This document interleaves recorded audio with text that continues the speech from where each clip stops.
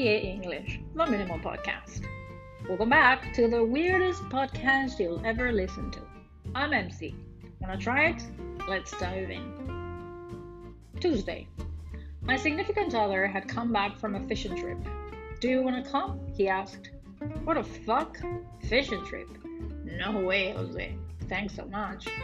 I'd rather work all week, 14 hours a day." It was a huge no-no. So, after a week, he came back a little disappointed since he hadn't fished as much as he had expected. I said, "No worries, babe. You can always resort to the fish market."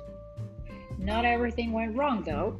To look at the bright side, he had a good rest and he ate as if there was no tomorrow.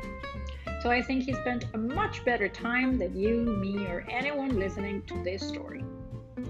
Anyways, the trip had passed and we were back together to attend, just in time, to my mom's birthday celebration. And I know what you're thinking. I know.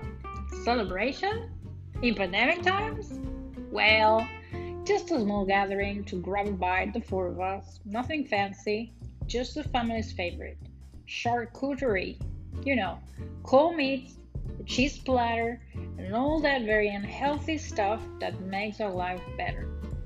The queen of the night? Coke, of course. Now that I think about it, am I always gonna be talking to you about food? Apparently, this is what happens after 40. You start talking about the small pleasures of life.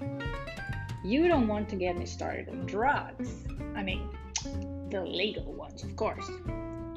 I paused for reflection, lost the track of thought, and gave the story a different direction. It was not my intention, I'm sorry. But seriously, at 20, we speak about going out, maybe getting a couple. At 30, we speak about getting our homes and trying to go places with our careers. At 40, we start talking about food and how nice it is to sleep more on the weekends. Or to sleep in, another expression. Among many other things that start happening after 40. Actually, this was the original idea for my podcast, Women After 40. But well, I decided to start this way for educational purposes. Going back to where I was, I guess at 50, you start reinforcing the idea that you don't want to work anymore, that you should have reached somewhere, and that if you haven't, well, let's see what I'm going to be talking about in 8 years. Shh, nobody can know. In the next episode, we will explore some of the expressions you could hear.